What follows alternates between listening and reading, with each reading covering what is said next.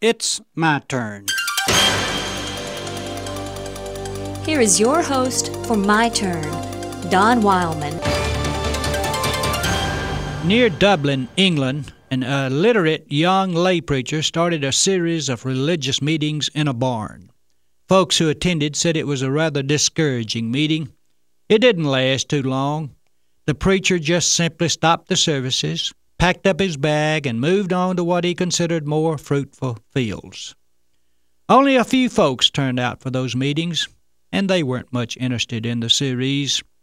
There was a young boy who had made a decision for Christ during the meetings, but no one paid much attention to him.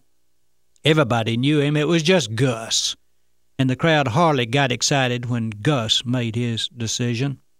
Strange indeed are the ways we measure success. Numbers, statistics. That's the only method many of us have to judge the worth of a venture. So we count as failures those ventures where we're not overwhelmed with numerical success. If the leading citizens of the community had come to the meetings, made decisions to become followers of the way, why, the meetings would have been a success. They would have been continued. But just Gus? Why, it was as if everyone had wasted his time. A fellow told me recently that hindsight is a whole lot better than foresight. The only problem is that by the time we get to the hindsight place, we've already followed our foresight.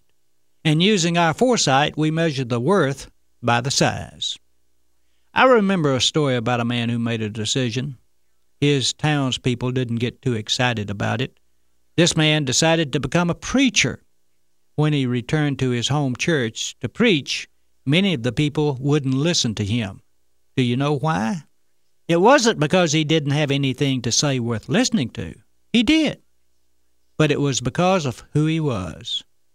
Is not this the carpenter's son? They asked.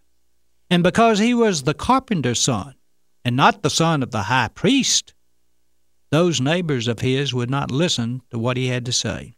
Instead, they literally ran him out of town, following his sermon in which he spoke some unpopular truth to them. Well, little Gus grew up and also turned out to be a preacher. He had a lot of enemies and was an enemy to some people himself. He wrote several books, despite the fact that he died when he was 38 years of age. Those books are out of print now, long since forgotten. He preached many times, but his sermons aren't remembered now. And Gus also liked to write poems and songs. He wrote 133 in all. Most of them have not survived the years since Gus was around.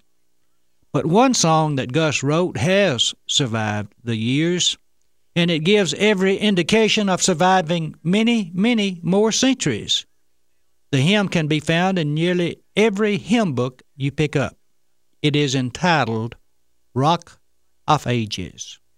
It's one of the favorite hymns of millions and has been a source of inspiration to countless numbers. Augustus M. Toplady shot a hole in the popular conception that success in a venture for the Creator can only be measured in numbers. This has been My Turn with Don Wildman, a production of the American Family Association.